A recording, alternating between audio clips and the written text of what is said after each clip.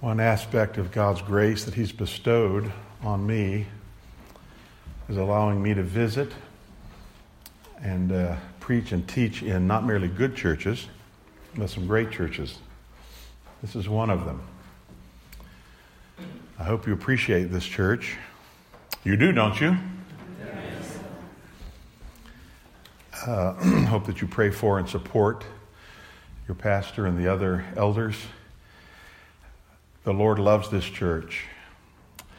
The Bible says in Acts that Christ shed His blood for this church. And therefore you should love it too. It's such a privilege to be here. I hope that you brought your Bible today in hard copy, or if nothing else, in digital form. And to turn to Colossians chapter 1, I'm going to read verses 9 through 18. Colossians 1, verses 9 through 18.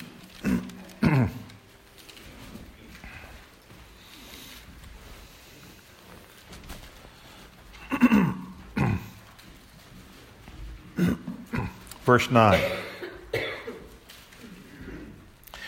For this reason we also, since the day we heard it, do not cease to pray for you, and to ask that you may be filled with the knowledge of His will and all wisdom and spiritual understanding, that you may walk worthy of the Lord, fully pleasing Him, being fruitful in every good work and increasing in the knowledge of God, strengthened with all might according to His glorious power, for all patience and long suffering with joy, giving thanks to the Father, who has qualified us to be partakers of the inheritance of the saints in the light.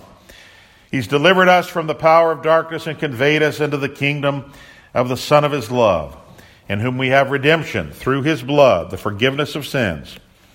He is the image of the invisible God, the firstborn over all creation. For by Him all things were created that are on earth, heaven and that are on earth, visible and invisible, whether thrones or dominions or principalities or powers. All things were created through Him and for Him. And He is before all things, and in Him all things consist. And He is the head of the body, the church, who is the beginning, the firstborn from the dead, that in all things He may have the preeminence. This is the first Sunday of the Advent season, and this message is appropriate to celebrating our Lord's incarnation. Let's focus attention on those words in verse 16, visible and invisible. My title today is The Lord of the Visible World. The Lord of the Visible World. But first, a little background. The Apostle Paul's letters, like this one in Colossians, weren't sort of fun, personal news items like Facebook updates. They were urgent messages to churches that he'd either planted or at least was overseeing. Usually he wrote them to correct problems in the church. This was true of the church at Colossae. This was a city in southwest Turkey, not far from Laodicea. The city no longer exists. Some of the New Testament cities do, but not this one. It was once a wealthy city. It was known for its syncretism, that is, its fusing of Jewish and Gnostic and pagan influences. And that's why Paul was urgently writing. These influences were affecting the church and infecting the church. The unbelieving Jews, for example, were committed to useless religious rituals. You'll read that in chapter 2. They overstressed circumcision. That also is mentioned in chapter 2, verse 11.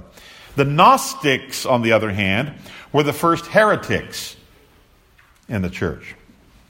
The Gnostics believed that a great, distant, unknowable God created other inferior gods. Actually, they sort of emanated from His being, not so much created, who in turn created their own inferior gods and beings.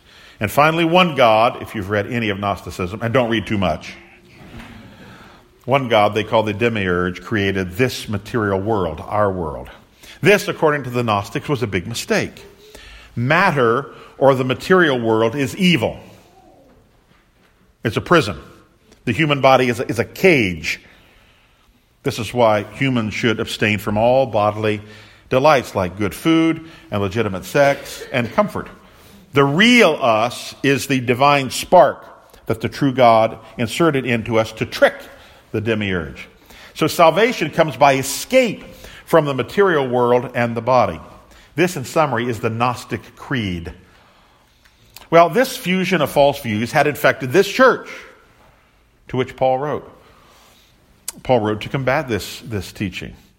In doing this, he made a very vital point, and it's the one that I'm emphasizing today. Jesus is preeminent over all creation because he's the creator. The Father stands behind the creation, but Jesus is his creating agent. The Colossian Christians saw Jesus as just one mediator among many mediators, including angels.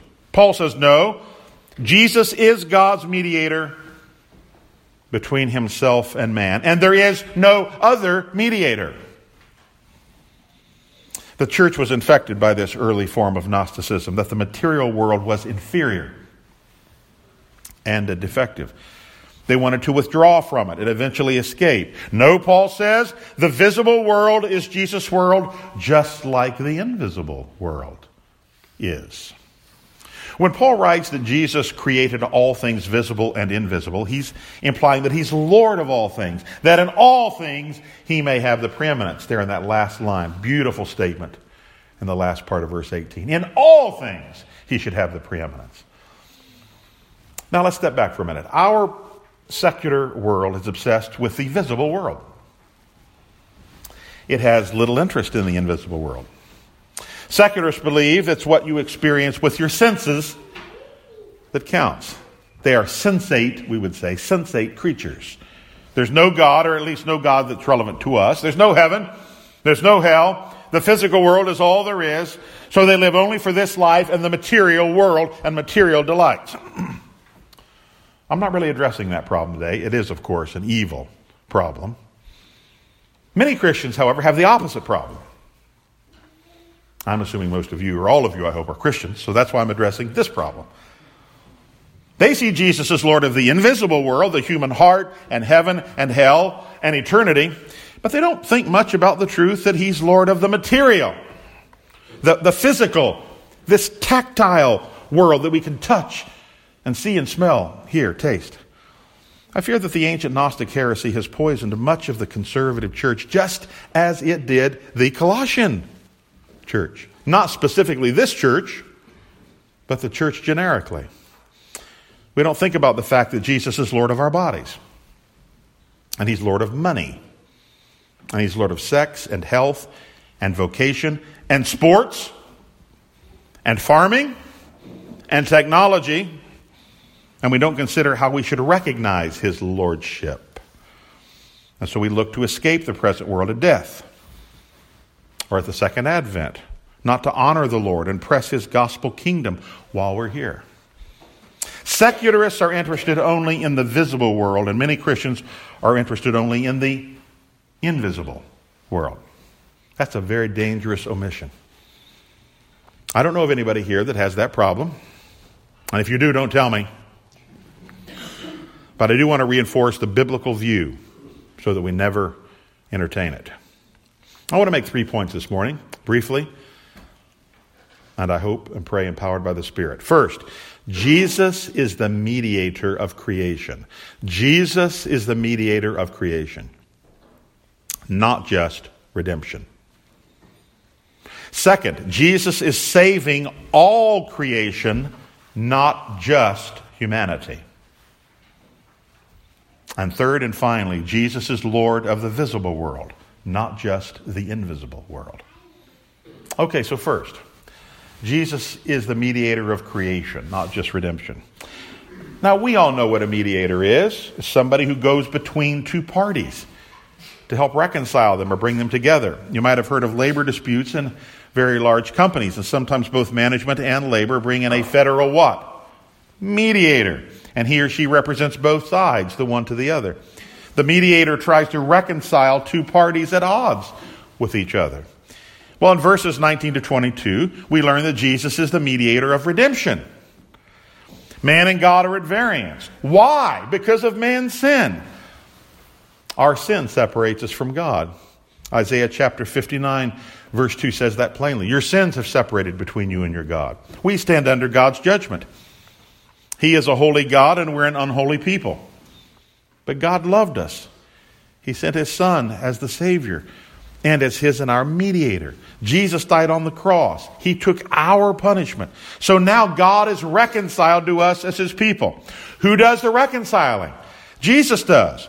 Paul writes in 1 Timothy 2:5, there is one God and one mediator between God and men, the man, Christ Jesus. And by the way, this is why that the Roman Catholic Church is wrong, tragically wrong, in claiming that Mary, for example, is also a mediator. Great, exalted woman, but she's not a mediator. Jesus Christ alone is the mediator. So most of us understand this central truth about Jesus being the mediator. Jesus Christ brings us to God. Jesus is the mediator of redemption. But we often don't think about another and corresponding and equally important truth.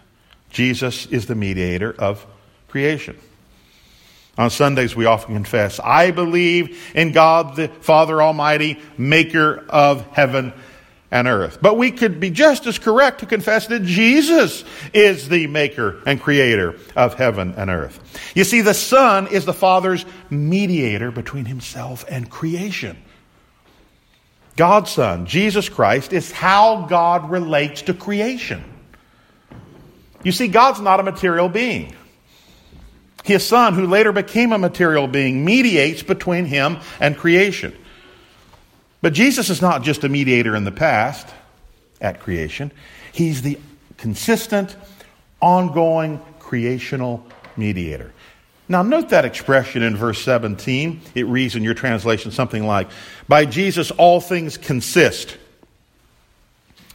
Some translations might say, hang together. Jesus' mediatorial work in creation keeps the world all together, running smoothly right now. Did you understand that?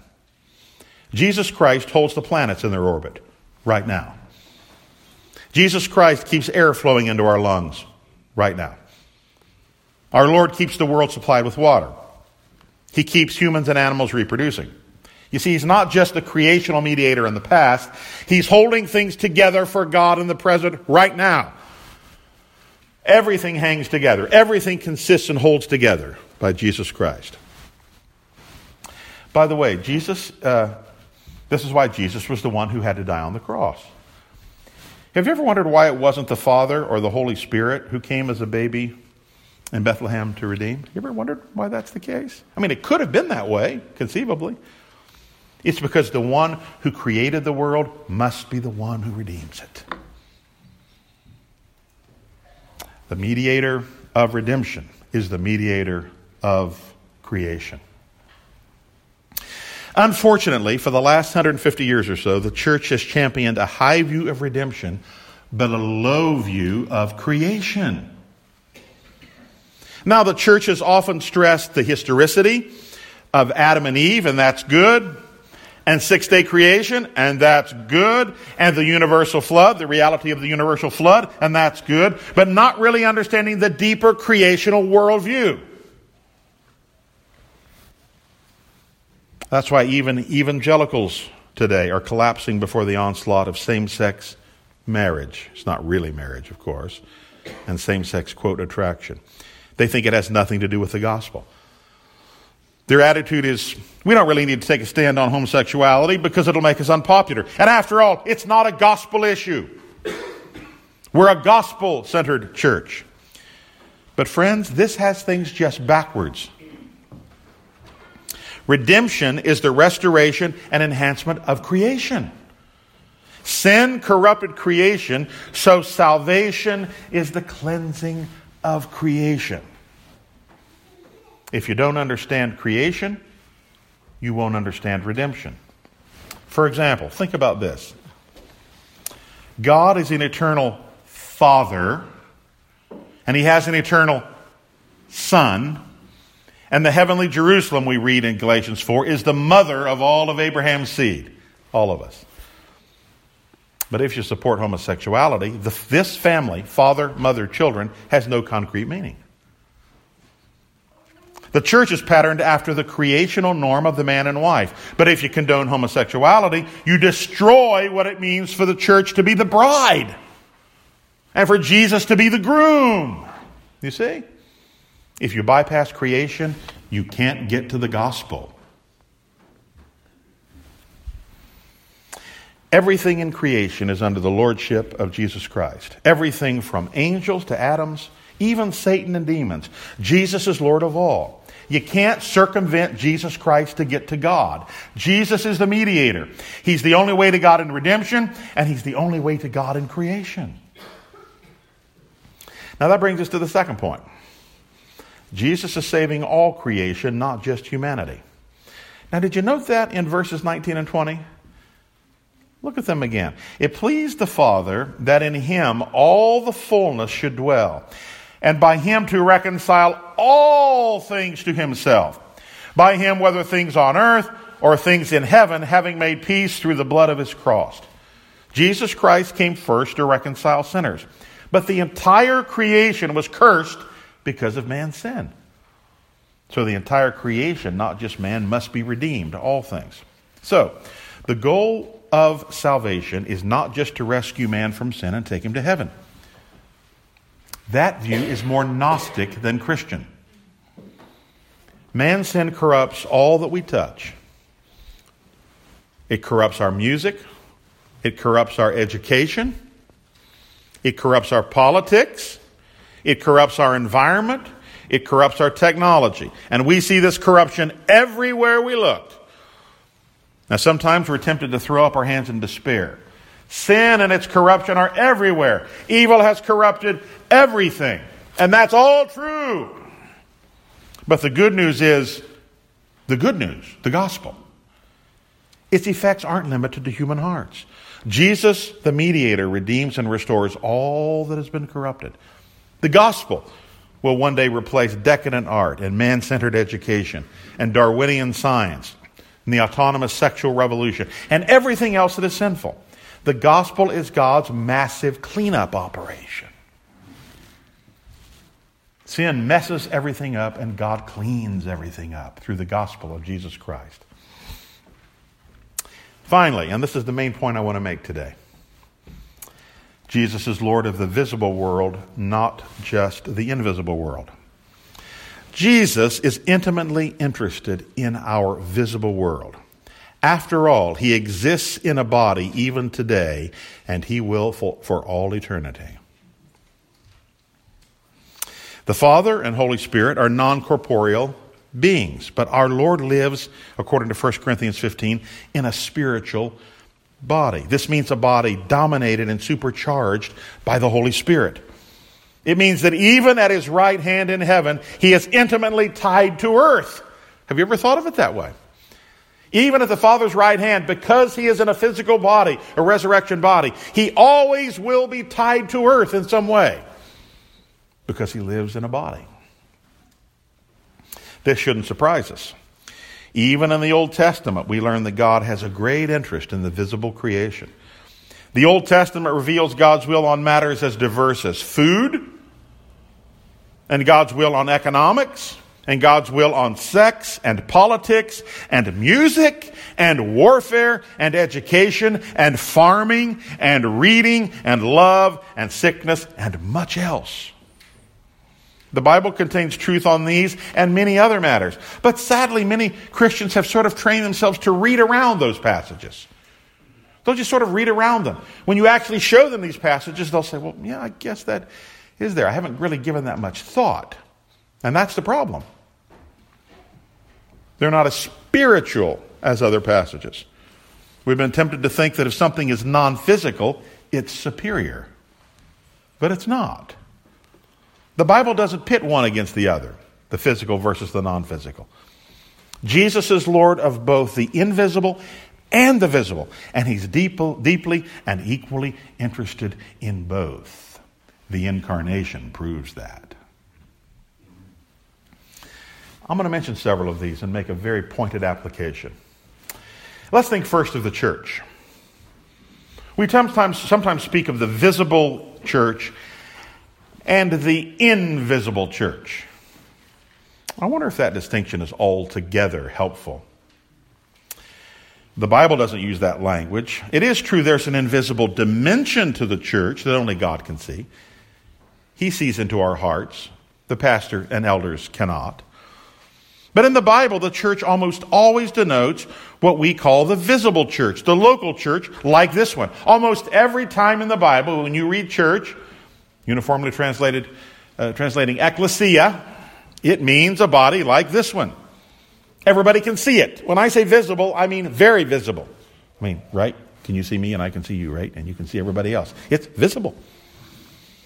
In Colossians 2:5, Paul writes that he wants to visit the church so that he can see their faith. He wouldn't want to visit the invisible church because then he couldn't see their faith or see anything. The biblical church is the visible church. You can attend every Sunday morning. You can hug your brother or sister in the Lord, as I saw many of you hugging this morning. You can shake hands. You can use your voice to sing praise to the Lord. You can share the tears of those who are suffering. You can delight with those whom the Lord's blessing. You can pray for the sick. You can lay hands on new deacons and elders. You see, it's all very tactile. It's all very visible. The church has visible ordinances or sacraments. Baptism is the visible rite of covenant inclusion. Baptism doesn't save you, but it visibly places you in the visible body of Christ. The Lord's table is the visible rite of continuing communion in the visible church. Like baptism, it doesn't save you and it doesn't keep you saved, but it visibly signifies your communion with the Lord and His church. Don't devalue these sacraments because they're visible. You see, the visibility of the church is indispensable. Without the visibility of the church, there is no church. There can be no church without visibility. It's made up of real flesh and blood people. The church, you see, isn't just about what goes on in your heart and mind. It isn't just about our personal relationship with Jesus Christ. It's also about what goes on here visibly every Sunday and throughout the week in the visible lives of our brothers and sisters. When Paul told the Ephesian elders that God in Christ shed His blood for the church, he meant churches like theirs and like this one. The church is visible and Jesus is its Lord and we should love it. Next, let's think about, are you ready for this? The weather. Especially in Kansas. Let's think about the weather. The disciples once declared, who can this be? Speaking of Jesus. Literally, what sort of man is this? That even the winds and the sea obey Him. Jesus had been asleep during a storm on the lake, and His disciples fearfully awakened Him, and with His words, He calmed the storm and the sea. You know why? Because He's Lord of the visible world, including the weather and climate. This is why we can and should pray for rain during droughts and fires. Why we should pray for God to remove weather that'll hinder our lives and the Lord's kingdom. Don't say, well, that's just not important. Of course it's important. If it's visible and He's Lord of the visible world, it's important. Today the leftists are obsessed with global warming. They weren't in Kansas last weekend. I saw the pictures. These leftists are given to apocalyptic scenarios. And then we hear secular scientists speak of the end of the earth in a few billion years when the sun finally goes out and mankind will be extinct. Sorry, it'll never happen. You know why? This is Jesus Christ's world, and He's Lord of this world. He governs it by His benevolent, firm hand. It won't race out of His control. He's taking the world and history into His own victorious end. We need never fear the future. Why? Because Jesus is Lord of the visible world, including the climate. And then let's think, here's another one, about architecture. It's very visible. It's a momentous part of our lives. It's so much a part of our lives that we don't even think about it. In many cases, it's part of the, from Sunday school, plausibility structure. We take it for granted. But God certainly is interested in architecture. He gave Moses the precise dimensions of the tabernacle, and Solomon of the temple. Godly architecture is beautiful. It's orderly. It's ornamental. It's stable. Much of classical architecture did reflect this godliness in one way or another.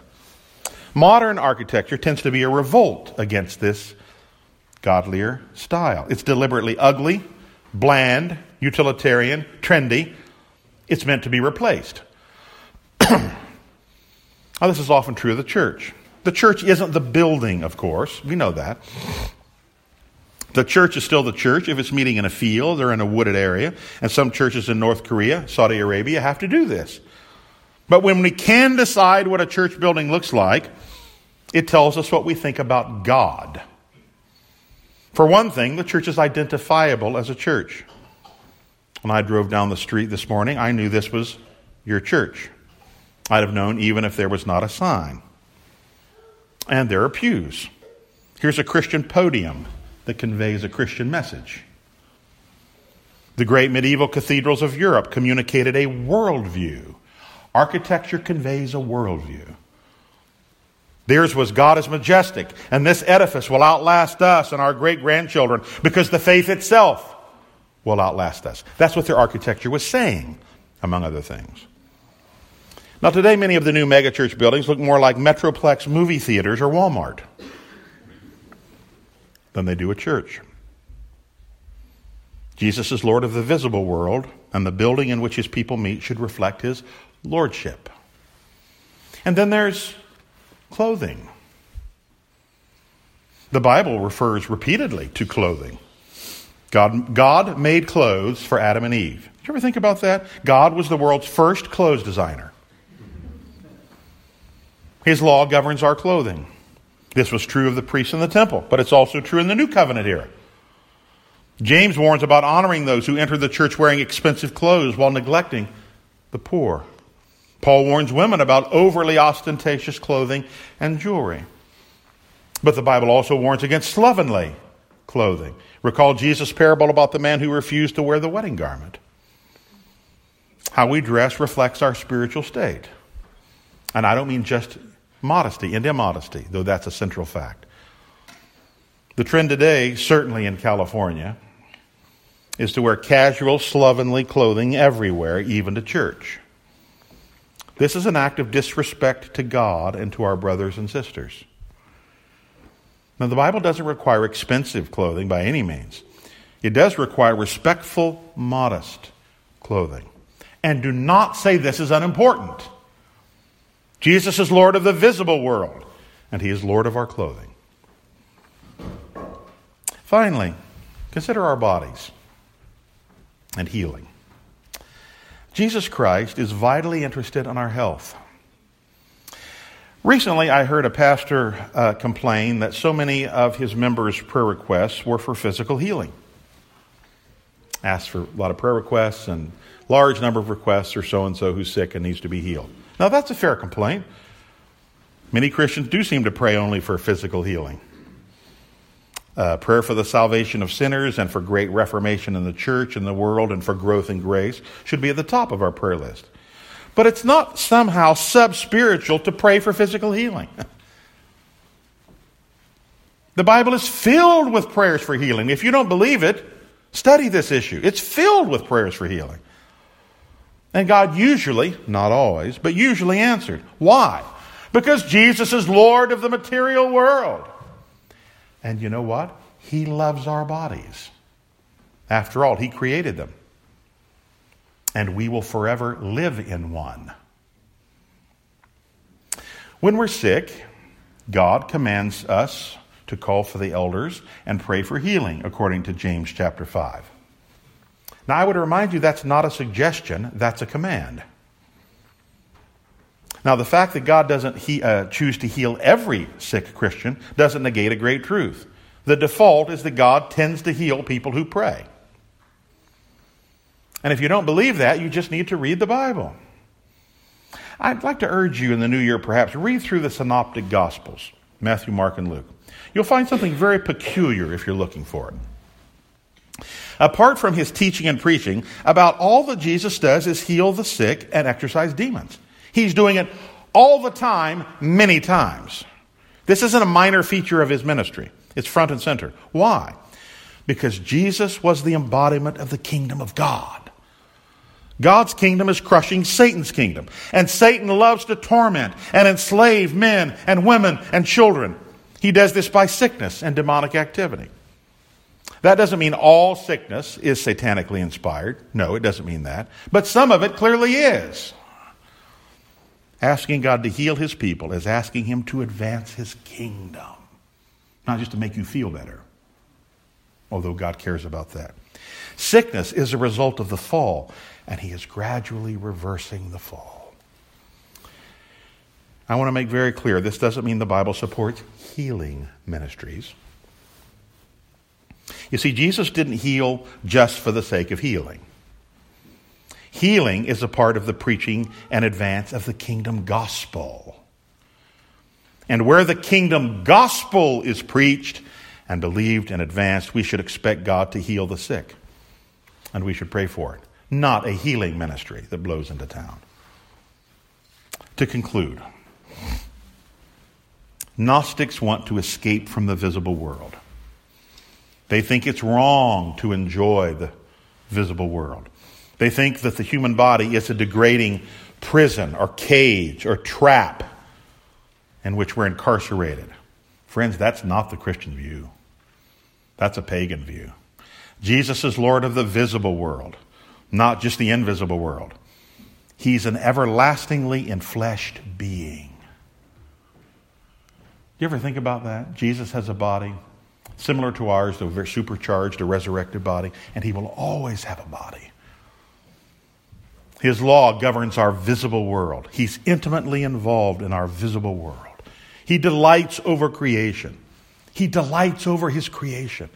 The flight and songs of birds and the roar of lions and the towering of giraffes and the loyalty of border collies and the majesty of the mountains and the stark beauty of the deserts.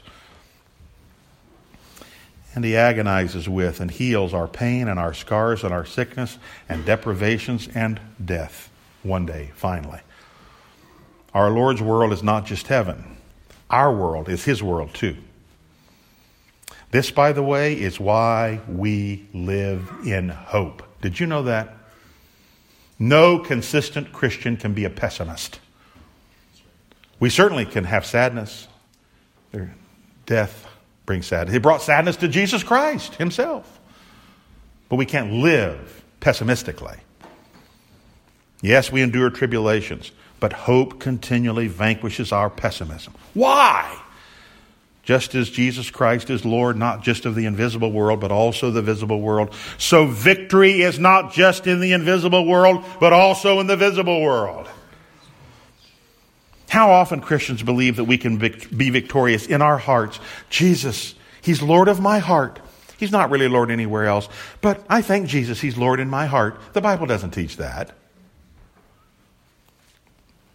They think we should not expect victory in our health and in our family and for our church and our wider society. But that's to limit the lordship of Jesus Christ. He's Lord of all things, invisible and visible. The same Lord that takes away our sin, that gives us victory over the world, the flesh, and the devil, will also gradually emerge victorious in our visible world. The Bible teaches in 1 Peter chapter 4, verse 1, that our Lord knows what it's like to suffer in the body. And not just in his death. Hebrews speaks of our Lord who in the days of his flesh, when he had offered up prayers and supplications with vehement cries and tears to him who was able to save him from death, was heard because of his godly fear. Jesus empathizes with our material, visible infirmities because he suffered them. Jesus understands what you and I are enduring. Many of us have a frail constitution. We're easily shaken. We're easily anxious. Any little reversal or change can incite anxiety. We feel very weak sometimes and vulnerable. And sometimes we crumble. And our heart pounds and our hands shake. It feels like we could almost die. Listen to these riveting words of comfort from the book of Hebrews. Inasmuch then as the children have partaken of flesh and blood, he himself, Jesus of Nazareth, Jesus the Messiah, likewise shared in the same, that through death he might destroy him who had the power of death, that is the devil, and release those who through fear of death were all their lifetime subject to bondage. For indeed he does not give aid to angels, but he does give aid to the seed of Abraham. That's us. Therefore in all things he had to be made like his brethren, that he might be a merciful and faithful high priest, that is mediator, in all things pertaining to God, to make propitiation, that is to turn away God's wrath for the sins of the people. For in that he himself has suffered, being tempted, he is able to aid those who are tempted. Jesus longs to rush to our aid when we're tempted, or weak, or weary, or anxious. He's not aloof from the visible world. Understand that. We must get away from these overly spatial ideas of God. The Bible does teach that God is above, looking down. The heavens are above. But we somehow get the impression, because of our astronomy, that basically God is like way, way, way out in outer space. He's like way, way beyond. That's not the biblical picture at all. The biblical cosmology talks about the various heavens, first, second, third heaven, and so on, indicates that what we call heaven and the existence and abode of God is actually very close to earth. We can't see it, but it's very close to earth. There's this constant activity of God in the earth through his Son, Jesus Christ. And heavenly beings constantly about us. In other words, I think it was C.S. Lewis said, the universe is a very warm place. God is not aloof from the visible world. He's always and everywhere actively involved in the world, particularly in aiding and defending his people. No matter what your pain and no matter what your hardship today, live in hope and live in victory. Rejoice in this truth. Jesus is Lord, not just of the invisible world, but the visible world also. This Advent season, Jesus loves and sustains us and is deeply committed to this physical world, to you and me. Let us pray.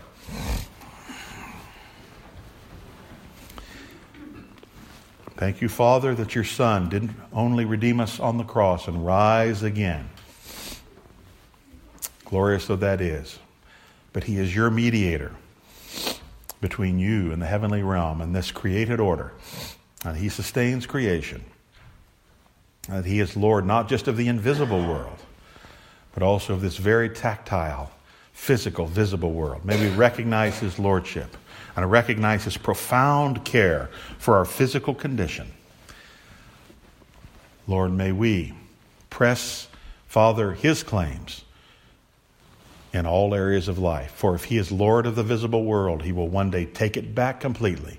And every knee will bow and every tongue will confess that Jesus is Lord, to the glory of God the Father. We pray it, Father, in the name of your Son, Jesus Christ, our mediator, our Lord and King. Amen.